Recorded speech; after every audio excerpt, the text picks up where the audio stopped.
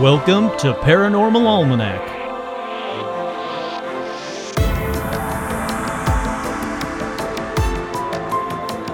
With your host, Kurt Sandvig.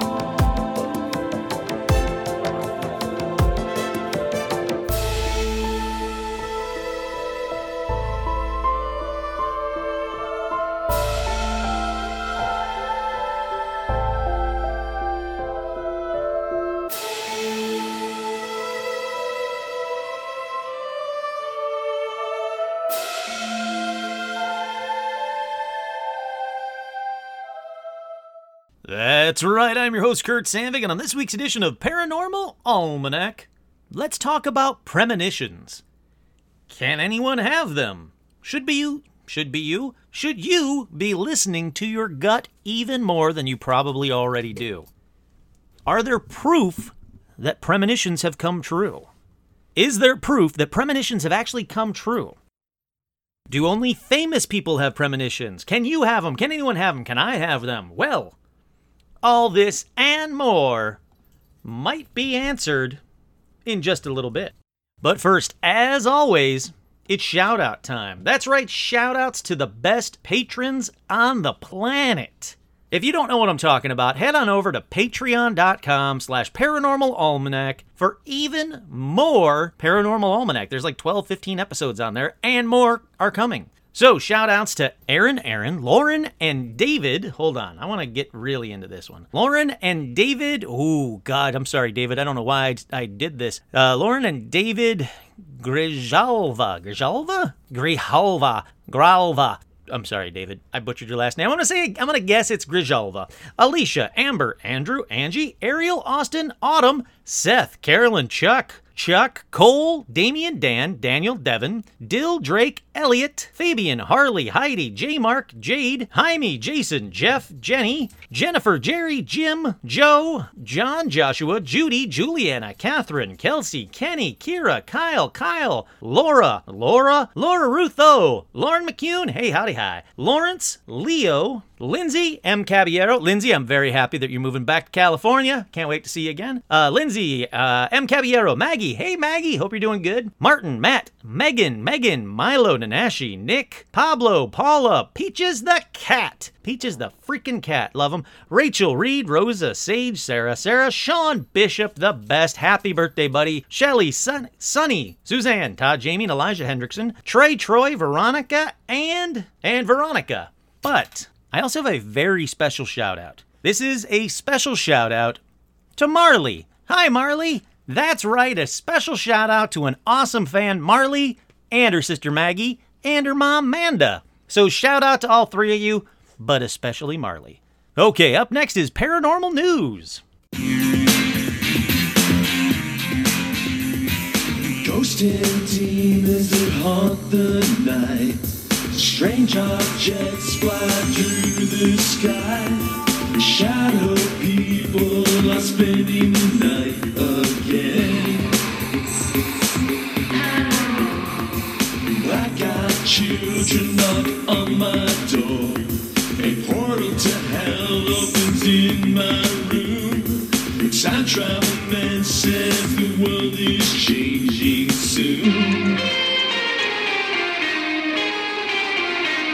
Don't fucking shoot Bigfoot.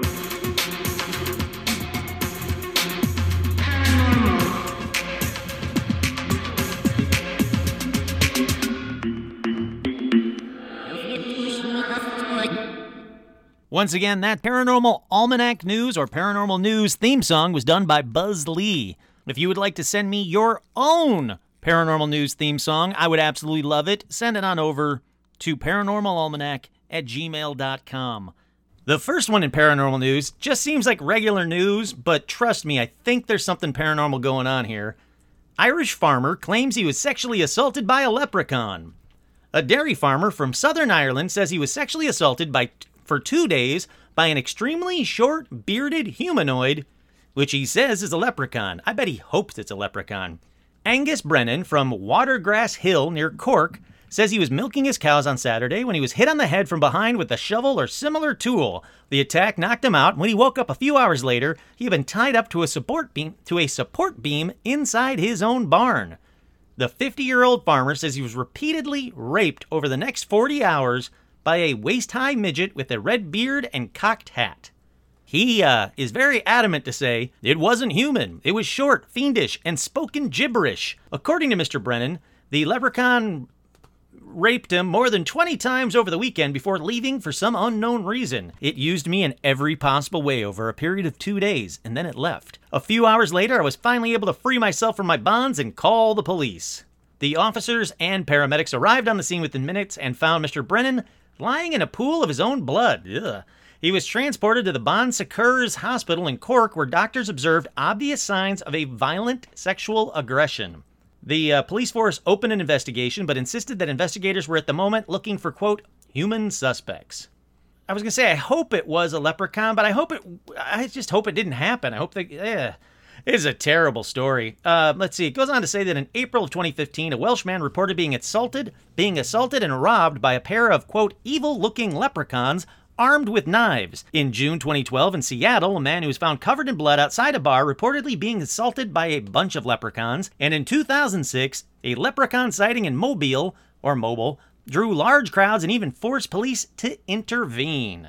All right, I no longer want to meet a leprechaun. I don't want his gold at the end of the rainbow or whatever happens. I don't want his Lucky Charms for damn sure. Sounds like leprechauns suck. I always thought they were cool, and I always thought, I'd love to meet a leprechaun. Even in that movie, the horror movies, Leprechaun, with what's his name from Return of the Jedi, Warwick Davis. Even that leprechaun, I was like, nah, that guy's fine. Yeah, I'm sure he kills a lot of people, but I think I could take him. I don't know now. I don't want to meet a leprechaun. Okay, up next in paranormal news, this Silicon Valley startup is dedicated to detecting UFOs off the California coast. UAP Expeditions is made up of former military officials, Silicon Valley entrepreneurs, venture capitalists, and academics. And this all came about because of that Navy UFO videos that are just everywhere now. The fact that these unidentified aerial phenomena are real led these guys to say, okay, we need to start something to track UFOs off the coast of California. If they're going to be there, then let's do it. It's a nonprofit group based in Oregon that will field a top-notch group of uber-experienced professionals providing the public service of field testing new UAP-related technologies. Sounds great to me. I want to know more about it. In fact, I want to know more about it so much that I contacted the founder. I will let you know if they respond. Okay, and up next in paranormal news, Army partners with former Blink-182 UFO research company to study alien technology. Once again, more news about those Navy UFOs. So in 2017, the Pentagon... you guys know all of that stuff. Come on. Here we go. This April, the Navy confirmed it was drafting a fleet-wide message to establish guidelines for pilots and other military personnel to report UFO sightings. Now, the Army has joined the extraterrestrial foray in a big way, inking a contract with the Academy to the Stars. To the Stars Academy. To the Stars Academy to collaborate in the study of, quote, exotic metals that both parties hope will lead to the development of advanced technologies. As part of the agreement, the Army's Ground Vehicle System Center and the Ground Vehicle Survivability and Protection Component will lend research resources, including laboratories, to the Stars Academy, which in turn will leverage what the company asserts are real alien metals capable of enhancing the effectiveness of Army vehicles. To the Stars claims to have acquired, designed, or produced these materials, which can offer an array of futuristic modifications like active camouflage, beamed energy propulsion, inertial mass reduction, and quantum communication. We still don't know, though, where To the Stars Academy actually got that material, so keeping an eye on that one. Okay, and next up is an interesting update of sorts, possibly, maybe, for those very Navy UFO stories that I've been talking about that have been in the news forever. There's a believable explanation to those UFO videos released by the Navy, this person says. And it's Jurika Jumovic. Sure, why not? He says a military patent could explain mysterious objects that we see as those Tic Tac UFOs. He goes on to say that there is a Navy patent which perhaps, maybe, could explain these UFOs, because they could be achieved if the outer shell of the craft were turned into a cavity wall filled with gas, which would vibrate thanks to microwave emitters. This description was taken from a patent the U.S. Navy applied for in 2016, which says such a peculiar craft could move with great ease through the air, space, or water by being enclosed in a vacuum plasma bubble or sheath. You know, and that's about it for that's really the core, the crux of this article. This guy found a Navy patent from 2016. I'm going to click on the patent, see if I could find it. All right, before I read what this patent is, if you're playing a drinking game, I suggest this one. Drink for every time I say the word cavity from this patent application. All right, you got the rules? If I say the word cavity, take a drink. Okay, here we go. A craft using an inertial mass reduction device compromises of an inner resonant cavity wall, an outer resonant cavity, and microwave emitters. The electrically charged outer resonant cavity wall and the electrically insulated inner resonant cavity wall form a resonant cavity. The microwave emitters create high-frequency electromagnetic waves through the resonant cavity, causing the resonant cavity to vibrate in accelerated mode and create a local polarized vacuum outside the outer resonant cavity wall. Is anyone alive that was playing that drinking game? I hope so, because I'm almost done with paranormal news. So, finally, in paranormal news, search for Bigfoot alive among Montana believers. That's right, I couldn't go a full episode without saying, and I apologize to Marley, without saying, don't fucking shoot Bigfoot. Okay, so Columbia Falls, Montana. On any given day in the forest, you can find people searching for Bigfoot. Yes, I do believe in Bigfoot. That's what Joe Hauser told us on a late summer day on Montana Vortex at the Montana Vortex and House of Mystery outside Glacier National Park. Hauser walks the grounds every day because he bought the property to study the electromagnetic anomaly. He's the first to tell you that weird things happen here. A lot of people come in totally skeptical, and they leave and go, I don't know what's going on here, but there's definitely something going on here. Not only is there the mystery spot, but a lot of people have seen Bigfoot appear out of nowhere right there, surrounding the Montana Vortex. When showing off the footprints of Bigfoot, he says, you can see they're all different, just like our feet are all different. That was from Bluff Creek by Roger Patterson, and that's where the Patty video was actually done in California. I remember watching that on the news with my parents and grandparents, and my grandfather and dad and uncle, and they had an experience in Colorado where they found large tracks in the 1930s. Now, Hauser's first encounter took place gold mining in California in 1983. We heard some really big, loud screams and whoops. It was like a howler monkey on steroids. I turned to my partner and said, what the heck is that? He said, oh, that's Bigfoot. Haven't you heard him yet? He says it took him 22 more years before he actually saw a Sasquatch. And this was at Avalanche Lake in Glacier Park while he was with his son. He says he looks across the lake and goes, hey, Dad, there's two Bigfoot walking across that snowfield right there. And sure enough, big strides, great big arm swings, arms down to their knees. We had about 5-minute sighting walking across the snowfield. So apparently, at least according to this guy, Bigfoot is still out there, still being spotted to this day. So, once again, if you see Bigfoot, take a photo, take a video, but don't fucking shoot Bigfoot. Oh wait, I almost skipped the end of this part. He goes on to say that there have been bones that have been found. There's been DNA studies that have been done. There's another DNA study being done right now. Now, he couldn't comment on the studies, but said that they're being done at reputable universities. He says some of the DNA was collected at his vortex. Oh, and if you want to catch a Bigfoot, well, not catch him, if you want to see a Bigfoot, he says they like peanut butter and jelly sandwiches. And if you put double-faced tape on the outside and they pick up the bowl, it leaves hair and skin follicles. And then if you put a different variety of food in there, they'll sample it. They don't like Skittles or M&Ms, so they'll put in their mouth and then spit them right back out in the bowl, and their saliva. There are DNA tests being done right now. So I'm going to keep an eye out for this DNA test. I'm also going to try and reach out to this guy because I'd love to talk to him more about Bigfoot because, well, frankly, I love Bigfoot. Okay, with that, let's take a quick break and get right into premonitions.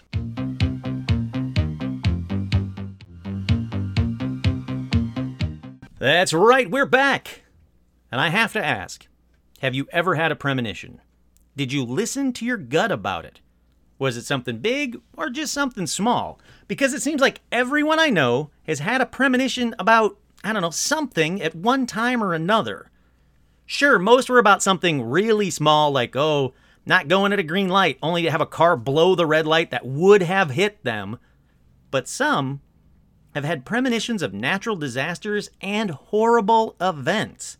So on this episode, I thought, hey, let's hear about some premonitions that came true. Well, obviously they came true, because if they didn't, they're just called, I don't know, what do you call a premonition that doesn't come true? I guess it's called a malemonitions, which, isn't true at all, because there is no word for a false premonition. That's just being wrong.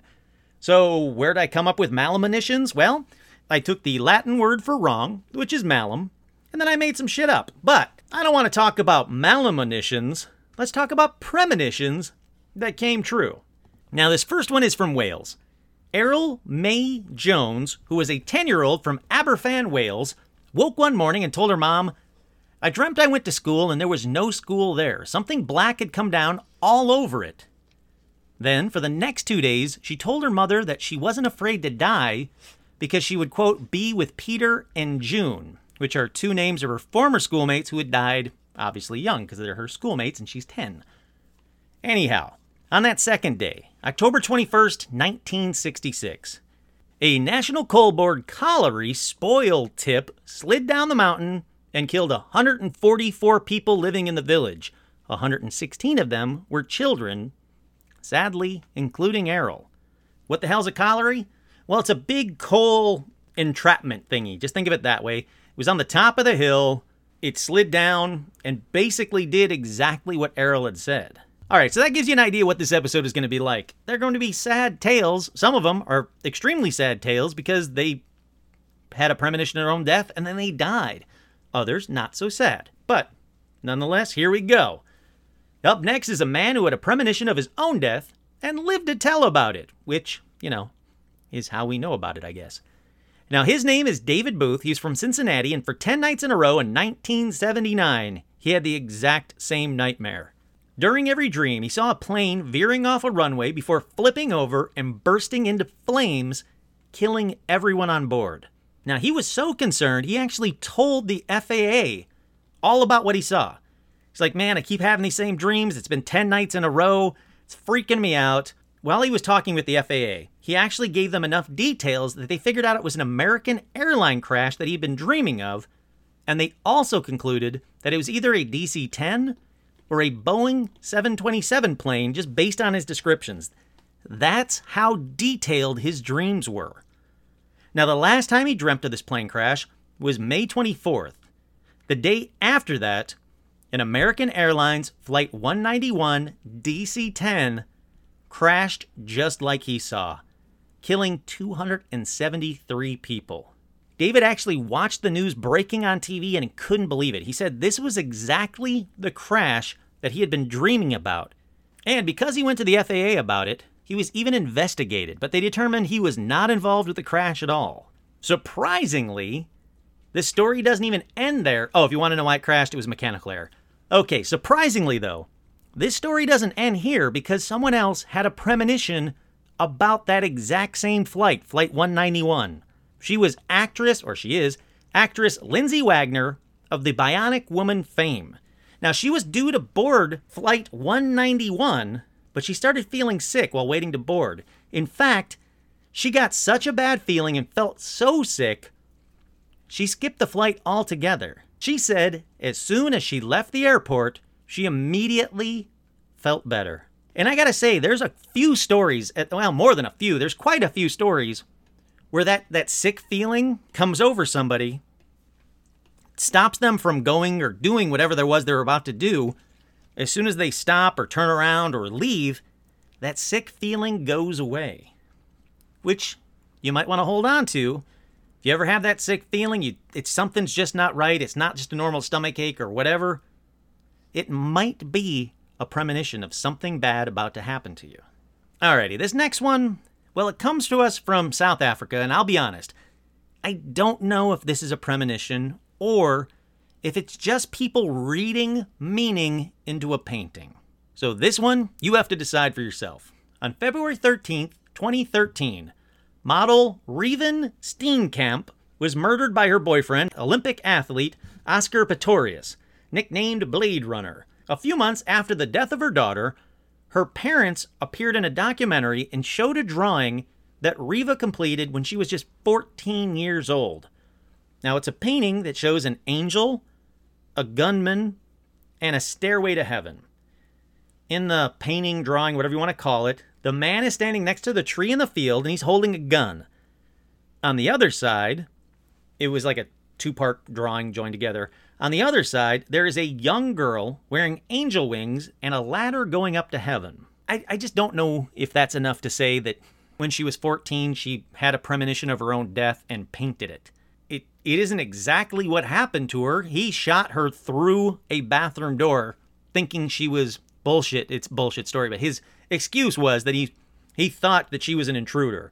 So he just continually shot through a bathroom door, repeatedly hitting her with bullets. Bullshit. But her painting doesn't have any of that. If it had a bathroom door, had her in a bathroom, just getting murdered by this butcher, well, then sure. Or if the guy in the painting had those blade feet things, because, you know, I don't know if you know this guy. He lost his feet. He's got those like little scoop things instead of feet, that prosthetics. So if those were in the painting, hell yeah, I'd be like, yep, she had a premonition of her death when she was only 14 years old. But none of that stuff is there. Make of it what you will. I guess I can throw that up on Facebook or Instagram or something. But if I forget or if I don't, just look up Riva Steenkamp painting. I guarantee it'll come up. There is actually no guarantee to that. If you don't know how to Google and you can't find it, that's on you. Okay, this next one comes right from Reddit, and based on what I can find, this person is right. It's time-stamped, and it seems legit. If it wasn't time-stamped, if it was just some guy saying, oh, I had a dream that blah, blah, blah happened. Nope. But he actually has time-stamped that you can go back to and look, and it seems legit. All right, he says, this happens to me all the time. I have a time-stamped log in a private internet group, so 1, I have witnesses, and 2, I can look back and check the dates and the details. The frustrating thing is that I can't induce it, and the precognition is totally random. I can miss huge world events, but predict my friend's mother, who I hadn't seen or talked to in over 2 years, being diagnosed with tuberculosis from her years as a nurse, which was totally out of the blue and not confirmed until I saw her again a year later. I do sometimes get the world events, though. I saw Typhoon Haiyan hit the Philippines about a week and a half before the warnings about its pending arrival even made the news. I can thank terrible U.S. geography education for the fact that I didn't recognize any of the names of the places that I saw in the dream until I woke up and Googled it. Yeah, I also have had an American education and know nothing about the world. But still, very cool. Some couple of personal things about people he wasn't even, connected to anymore. And one about a national disaster, or a natural disaster, if you will. Okay, so this next one. Huge grain of salt time, guys. I can't verify this next one at all. And in fact, there's actually 2 different, slightly different versions of it. So again, huge grain of salt time. The one version, it's almost too good that it has to be fake. It's too creepypasta good. It's about Joe Meek, who was a music producer in the 50s. Now, he worked with a few artists in the UK at the time, but wasn't anything too amazing. He wasn't like the Phil Spector of the time. That's a terrible example. Phil Spector killed a woman. He wasn't like George Martin of the time. He wasn't a George Martin of the time by any stretch of the imagination, but he did work with a few artists in the UK. Okay, so the story goes that Joe was conducting a tarot reading, and the cards read, February 3rd, Buddy Holly dies. All right. Hopefully you guys are yelling bullshit, huge red flag, or whatever, because tarot cards aren't a Ouija board. They don't spell things out. So I doubt this version is too accurate, but let's keep going with this same version. So he has no connection to Buddy Holly, but he tried in vain to get a hold of him. Then, when February 3rd came and went, and Buddy Holly was still alive, everything was good, he was like, whew, all right, we're all cool, we're good. Then Joe met Buddy Holly and told him the tale, and the very next February 3rd, 1959, Buddy Holly died in a plane crash. Spooky. Then, on February 3rd, 1967, Joe killed his landlady and then himself with the shotgun. Now, that part is true. I looked into it. The whole February 3rd, 1967, he killed his landlady, then himself. Yep, that's true. Now, the other slightly different version starts the same, but Joe is way into the occult, and he hears these words during a ceremony. February the 3rd, then Buddy Holly, then dies. Now, in this one, Joe actually knows Buddy Holly well and tells him what the demons or whatever the Ouija board, whatever the fuck it was, said. And he said that he would die on February 3rd. When the 4th of February, 1958 came and went, Buddy Holly called him and told him that he was still alive. But the very next year, on February 3rd, 1959, Buddy Holly died in a plane crash. I gotta say, both versions are almost too good to be true. And like I said at the beginning, there is zero proof of any of it actually happening. Obviously, besides Buddy Holly actually dying on February 3rd, 1959, and that whole murder-suicide February 3rd, 1967. But there is zero evidence he ever even met Buddy Holly. So like I say, cool story, possibly true, gets repeated a shit ton. A lot. But there's zero proof that any of it actually happened. Up next, was the sinking of the Titanic predicted? Well, sort of. In Morgan Robertson's novella, Futility, he wrote a story about the sinking of the giant passenger liner named the Titan. Now, his book was written in 1898. Now, in case you didn't know, the Titanic didn't sink until April 1912. The ship was called the Titan, and it was a large, luxury liner that was deemed unsinkable. It was just 25 meters shorter, but still massive, obviously shorter than the Titanic, but still massive, and both the Titan in the book and the Titanic in real life were capable of traveling at over 20 knots an hour. And they both sank after hitting an iceberg in the middle of April. And both ships only carried the bare minimum number of lifeboats, even though there were thousands of passengers on the ship. So obviously, many passengers died in the freezing water. Nobody let them up on their little floating pieces of door. And so Leo just sank into the ocean when he could have been rescued by whatever the hell her name was. And how dare she? Okay. Now, even though this seems like a slam dunk premonition, both Morgan and experts say it's nothing more than a coincidence. Because Morgan Robertson was an experienced sailor and just happened to correctly predict that ships would get larger and go faster. That was a given. Throughout shipping, they've gotten larger, they've gotten faster. Also, he knew the routes and the real perils of hitting icebergs. So was it a premonition that he didn't even know he was having, or just a coincidence? I'm really asking because I have no idea. So, you tell me. Again, I think this is just a lot of really big coincidence, but it's a lot of coincidence. I mean, I don't know. This leads into that whole, do the Simpsons predict the future, or did the Simpson writers just guess a lot of stuff right? I don't know. I even had an episode about it. I still don't know. I don't think they predicted the future, though. But that's not what we're talking about this. We're talking about premonitions. So on to Jeremy Driscoll, who was a Benedictine monk who lived in Oregon in 2005. He said he was listening to a report on the dangers of hurricane in Louisiana when suddenly he had a vision of the Gulf and a storm heading from a northern direction. He said he could barely make out the state of Louisiana in the distance. Now, in his vision, he said he noticed the land seemed weak, like it was unprepared for any disaster. Then a hurricane rolls in and destroys the state. Yet no one was killed because the area was deserted. Okay, seriously, how long was this very specific vision? I mean, that's a lot of details to pack into you suddenly have a vision. It's a lot of freaking details. Well, not surprisingly, hopefully to you guys, not surprisingly, not too long after his vision, Hurricane Katrina hit New Orleans in August of 2005. And as you probably know, it was horrific. People were killed. Alrighty, this next one is a really quick one. It's reported that some of the girlfriends at the Route 91 Music Festival in Las Vegas on October 1st, 2017, told their boyfriends, We have to leave early because they didn't feel good about being there. They said they were getting sicker and sicker, and it wasn't until they started to leave that they started feeling better. And right after they left, that gunman opened fire on the crowd in the largest mass shooting in America to date. So, another one, check that off the list. Another one where you started to feel sick, then sicker, and then sicker, and as soon as you left, you started to feel better. All right, these next couple are from friends of mine when I asked if any of my friends had any premonitions. When I was a child, the car I was in drove by a church in San Francisco. As we passed by, I had a flash vision of it in flames and said, "It's going to burn." Next week, we drove by and it had been gutted by fire. The next one says, when I was 15, I had a premonition that one of my parents would die, my mother.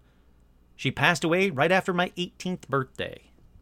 Okay, up next. I really, really hope I don't need to tell anyone what happened on September 11th, 2001 in New York. But you might not have heard this story. This is about a man named Barrett Naylor who didn't have just one premonition about the World Trade Center attacks, but two. Barrett actually worked at the World Trade Center, and on the morning of February 26, 1993, he was on his way to work at the World Trade Center. Now, he said when he reached Grand Central Station, he had a sudden and unmistakable feeling of foreboding that he couldn't describe. He felt like something was telling him to turn around and go back home. And luckily for him, that's exactly what he did. Now, if you don't know what happened on this date, at 12:17 that very day, a bomb exploded in the World Trade Center parking area, killing 6 people and injuring over 1,000 more. Had they actually succeeded that day, they would have took out one tower into the other and brought them both down. Well, that brings us to September 11th, 2001. Barrett was again just getting ready for a normal day at work in the World Trade Center when he got the same feeling as he did in 1993. Since it saved him before, he instantly heeded the warnings and went back home.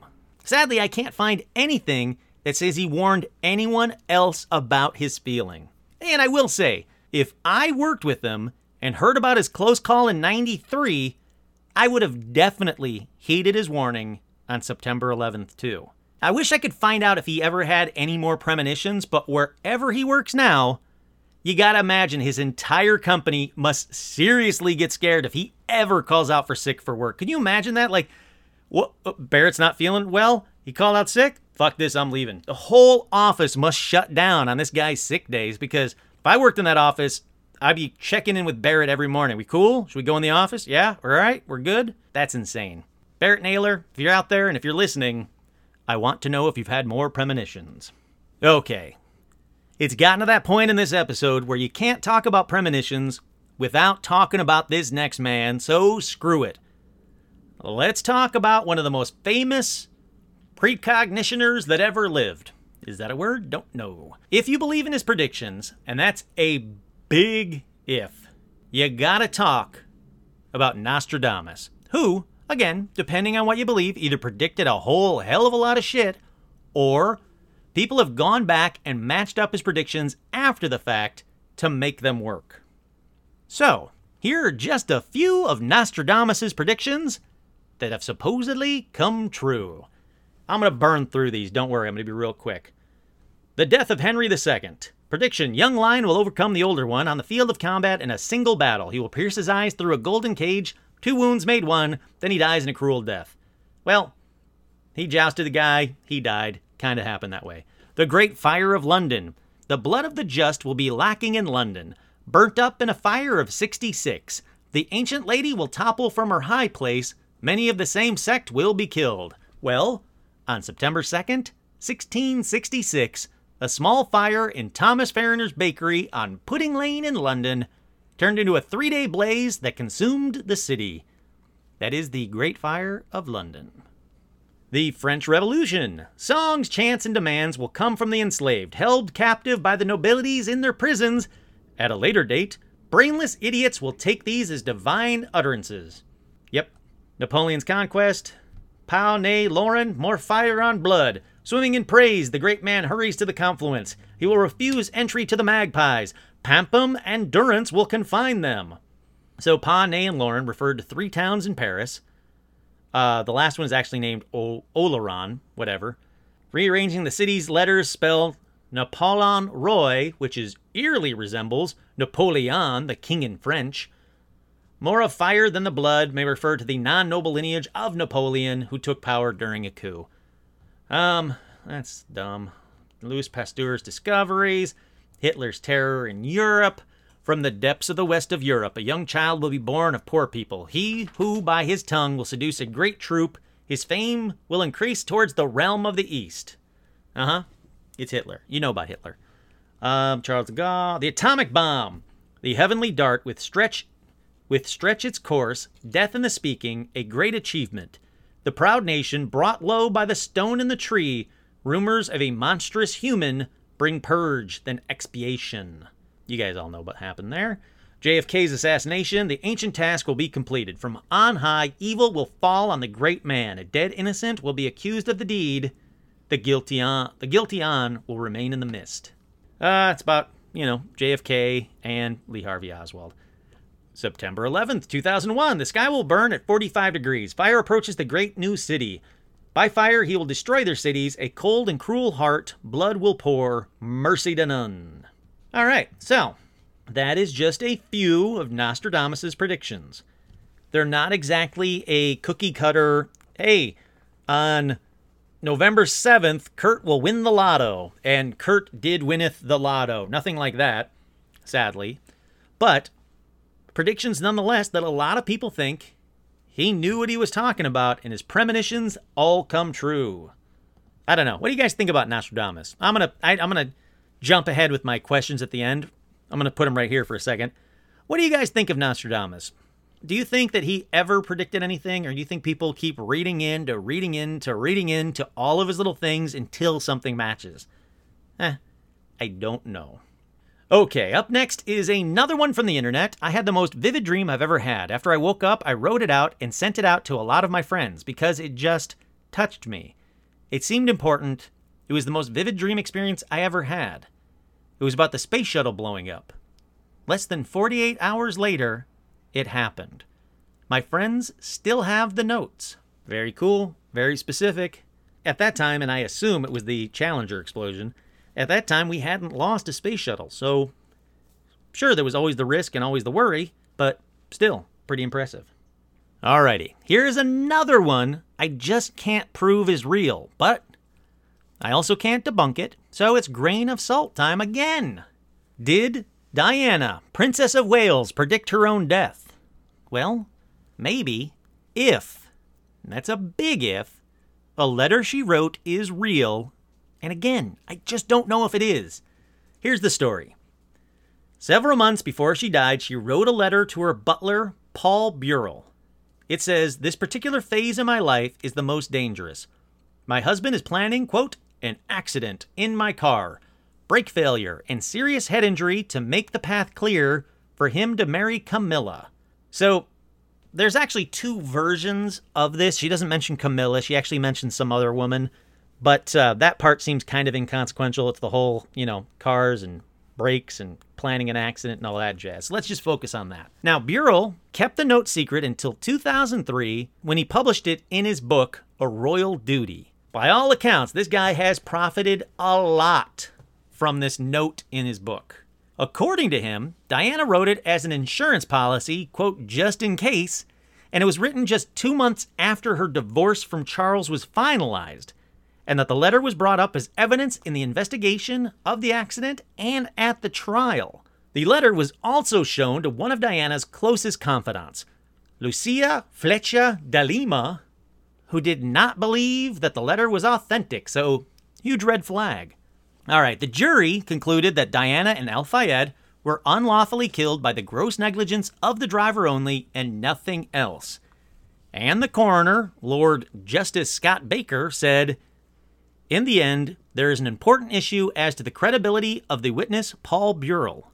So, ultimately, we may never know if the letter was genuine. But if, again, it's a big if it was, it's incredible that nothing more ever came from it. Can you imagine if they had some letter from JFK about his assassination?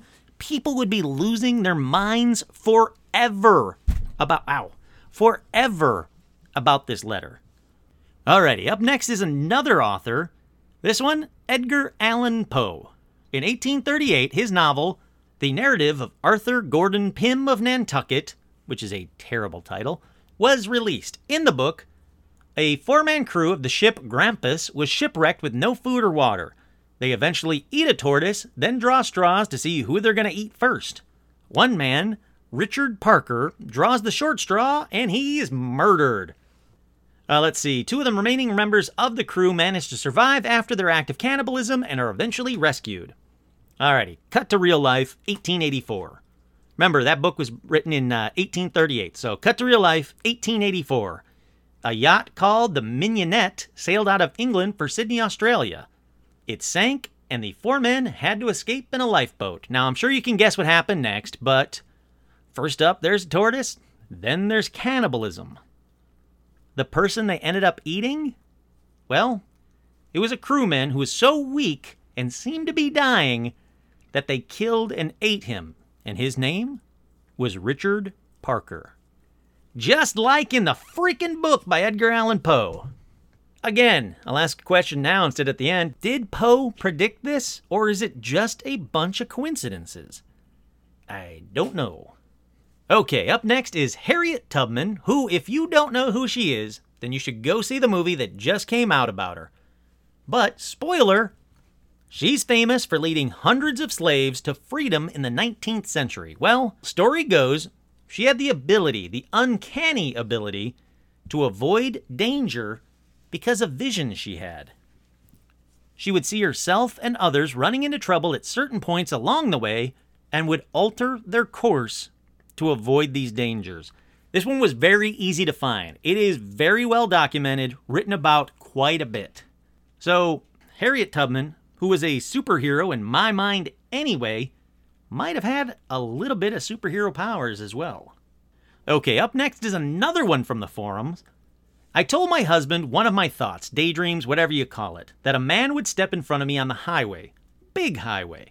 I can't remember if it was the next day or within the week. My husband and I drove separate, and he and my son called me while I was at work. He was a little freaked because he, at this point, didn't really believe in this stuff. He told me a man is standing on the highway. No one ever stands in this spot. It is too dangerous. My husband told me to stay on the far fast lane, 3 lanes over from the man. I drove that way and kept watching for the area. My husband told me to get over. He was still there, and I moved over ahead of time. I looked at the man, and he pointed at me as I passed. I called my husband to tell him. I was almost in tears. He did not step in front of me, and I was so glad about that. So, premonition, tell somebody about your premonition. If it comes true, great. You have proof, and you have a reason to avoid it because, oh yeah, I told that guy, and now he told me, and I should do that. It's gonna come a little bit later. Spoiler, it's gonna come a little bit later, but you should be taking notes of the premonitions that are happening in this episode. All right, speaking of that, we're getting kind of close to the end of this edition. Only a couple of more. This next one is about Carl Jung and World War I. But this one, in my opinion, isn't so concrete. I don't know if it's a definite premonition, but here we go anyway. Carl Jung began to have dreams in October 1913 about something almost apocalyptic that was about to happen to the world, the whole world. He said he dreamt about a, quote, monstrous flood covering all of the northern and low-lying lands between the North Sea and the Alps.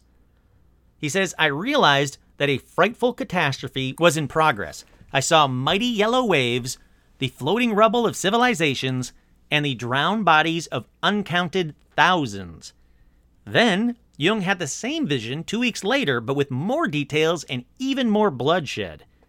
So at first he dismisses them. He says, I thought I was going crazy, but then they got worse. In 1914, he began to dream of a barren wasteland everywhere. In his vision, an Arctic cold froze the land to ice in the middle of the summer. Jung saw the entire Lorraine region as frozen and deserted. And every living thing died because of the frost. That was his vision. So, to me, it doesn't really sound like World War I. It sounds more like he had a premonition about that horrible movie The Day After Tomorrow, but I think it's a big leap to say that those visions, the way he described it in his own words, were World War I. That just doesn't sound like a world war to me. It sounds like a natural disaster, something apocalyptic like an asteroid hitting Earth or something like that, but not World War I. So, yeah, I don't know what to make of that one. Alrighty, what about Abraham Lincoln? Did he really have a vision of his own assassination? Maybe. The story goes that Lincoln's friend, Ward Hill Layman, said that Lincoln predicted his assassination and told him about it. Layman said that Lincoln shared details of a dream he had had just a few days before his death. In it, the president walked into the White House's East Room where he found a body protected by soldiers and surrounded by a mourning crowd. Lincoln asked one of the soldiers who had died. The president is what the soldier said. He was killed by an assassin. That's pretty amazing. That right there, if 100% was true, I'd be like, yep, he 100% had a premonition about his own death. But here's the problem. Many sites say that Ward made it up, or that he altered it because Lincoln said to Ward that when Lincoln asked who died, that soldier said someone else, which is kind of a weird response. So I don't know if I buy that part of it. But Ward didn't even mention it until 20 years later. But there are reports that according to members of his cabinet, Lincoln spoke about a dream he had the night before his assassination. In it, he dreamt about sailing rapidly over a body of water, but he didn't know where it was. Lincoln revealed that he had the same dream multiple times before, always before important events during the Civil War. But I don't know how to continue all these things. But Lincoln did tell Mary about a dream he had, an ugly dream he had, to put away their son's pistol because he said he had an ugly dream about it and him. So I don't know what to believe. There does seem to be a chance that Lincoln had visions or that Lincoln just talked a lot about his dreams. I don't know. There does seem to be something there. It kind of bums me out that the guy didn't come forward until 20 years later. It's a great story. But other reports are still there about the cabinet and that dream. There are reports about Lincoln telling Mary about the pistol. I don't know. There is a lot to unfold when it comes to Lincoln. So maybe he might have had a premonition of his own assassination. In which case, if I was him, I would not have gone to a public theater to watch a shitty play. But that's just me. Alrighty, so that about does it for this episode. Don't skip it yet. Don't end this yet. There's more. Hold on. Just wait.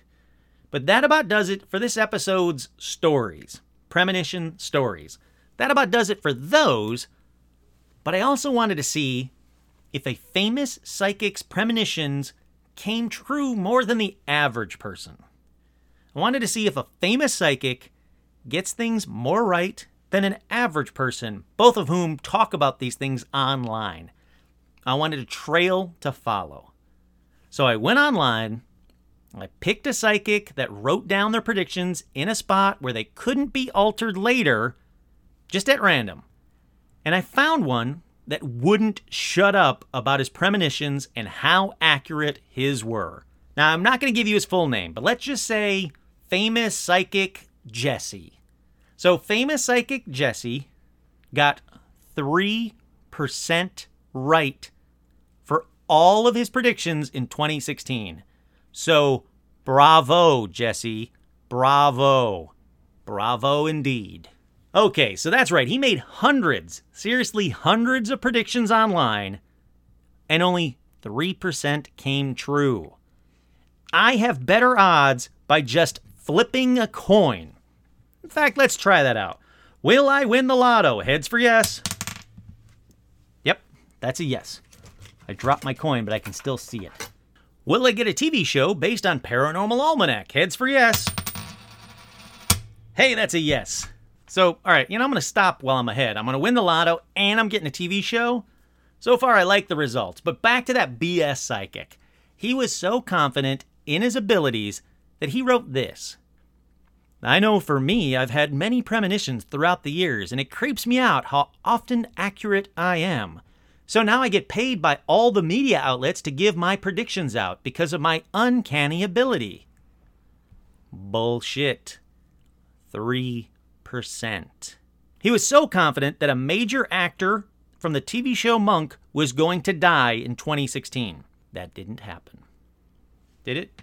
Maybe. Let's see. Hold on a second. No, it did not. The only possible explanation would have been if the guy who played Dr. Kroger died in 2016. He did not. He died in 2008.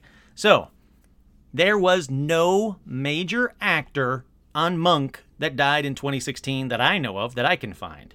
He was bullshit. So my point here, I guess, is ignore bullshit psychics. Listen to your gut. Perfect your psychic abilities yourself by using these basic, logical ways to hone and document your premonitions. All right, ready? Homework time. Here's what you need to do to document and, more importantly, hone your skills. 1. Keep a diary. Get a journal and write down any premonitions you might have. Be sure to note the time and date that you experience it.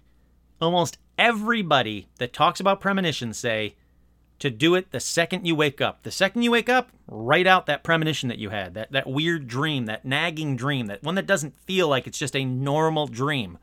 Write out as much information as you can, as quickly as you can, while it's still fresh in your mind. The point of this one, obviously, is to have a personal record of your premonitions. You can go back, you can track your success rates. Just, don't obviously fake it and don't alter your diary, basically, is what they're saying. But just, you know what? Be honest with yourself, write it down, keep track of your premonitions. The reason they want you to keep track of your premonitions are, if you wake up and have a certain feeling, or you wake up and the dream just felt differently, or you wake up, more worried or more anxious than you normally wake up, they want you to start to recognize these things as, oh crap, the last time I did this, my premonition came true, and now I'm thinking about X, Y, and Z.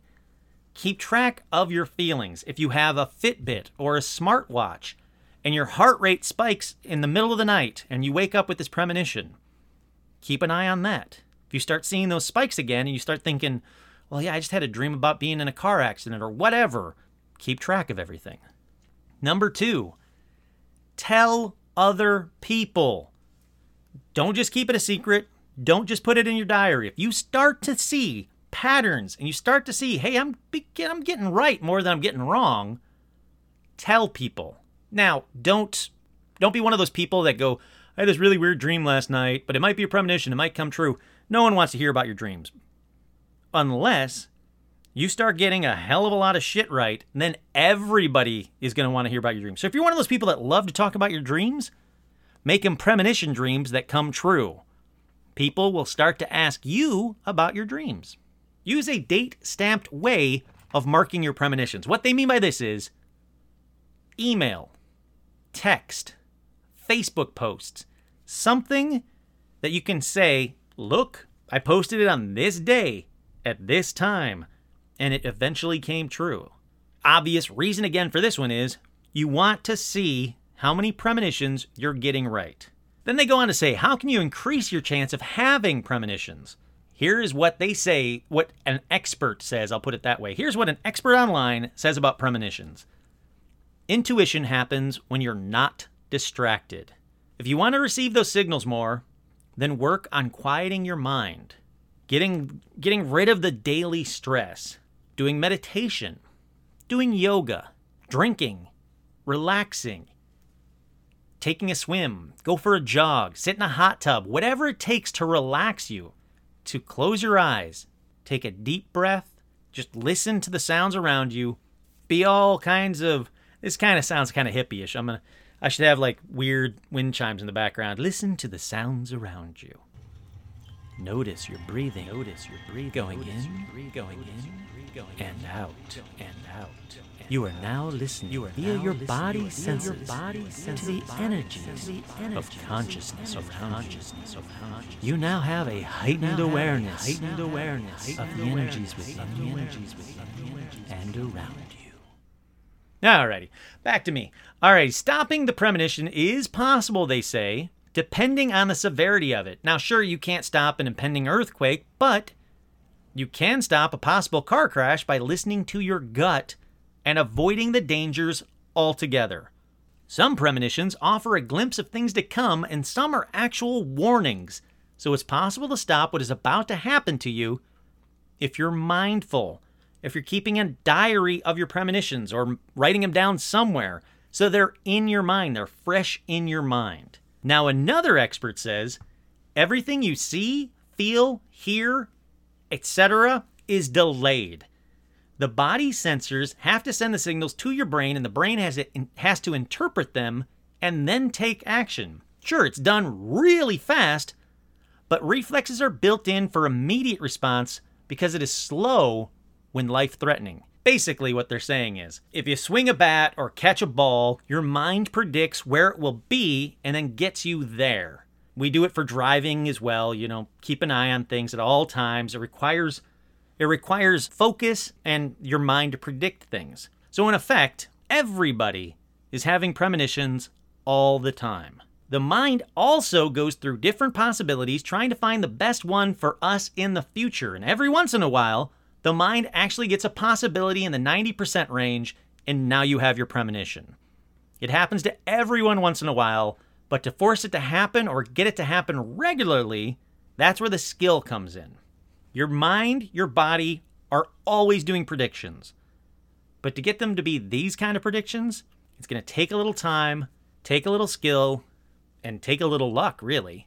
But if you focus, if you get your mind in that range, that peaceful range, if you write down your dreams right when you wake up, if you keep in mind how you feel before you had these dreams or when you woke up from these dreams or when you're having this feeling on your way to work, if you keep that in mind, if you're continually aware of that, they say premonitions will start to become more and more true or more and more accurate. Got it? So with that, I want to hear about your premonitions that came true. Again, were they something small or were they something catastrophic and huge? Were they something inconsequential that didn't even freaking matter? Just tell me your premonitions. And for fuck's sake, if you have one about me, tell me. Don't you dare Buddy Holly it and wait to see what happens with me. You got a premonition about me? I want to know. I would prefer it if tomorrow I didn't have 5,000 people messaging me saying, I had a premonition you're going to die today, or for like the next 5 weeks, because I don't have that much, sick time at work. I got to go into work. I got to go outside. But still, if you have a track record for getting premonitions right, seeing the future, and you have a premonition about me, you damn well better tell me. Got it? All right. With that, I hope you guys enjoyed this premonition episode. It's a little bit different than what I normally did, but it also was a request by one of the patrons. So I definitely wanted to do this one, but I wanted to do it justice, and I didn't know how. I tried to have a premonition that this would be a great episode, but I didn't have one. So I hope you like this one. I hope it's what you wanted. And I really, really hope that everybody out there starts having premonitions that come true for the good things, not for the horrific natural disasters or whatever, unless you can stop it. But again, premonitions about me, please let me know. Once again, Marley, there's a special shout out for you. Thank you so much for listening. Thank you for being a fan. Thank your sister Maggie and your mom Amanda. Thank you all. Once again, I'm your host Kurt Sandvig, and this has been another edition of Paranormal Almanac.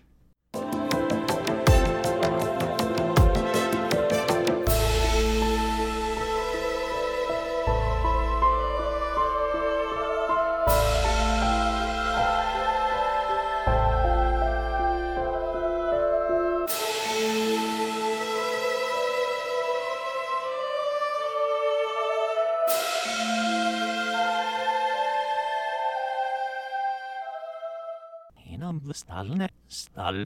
Hina min vigit na vi.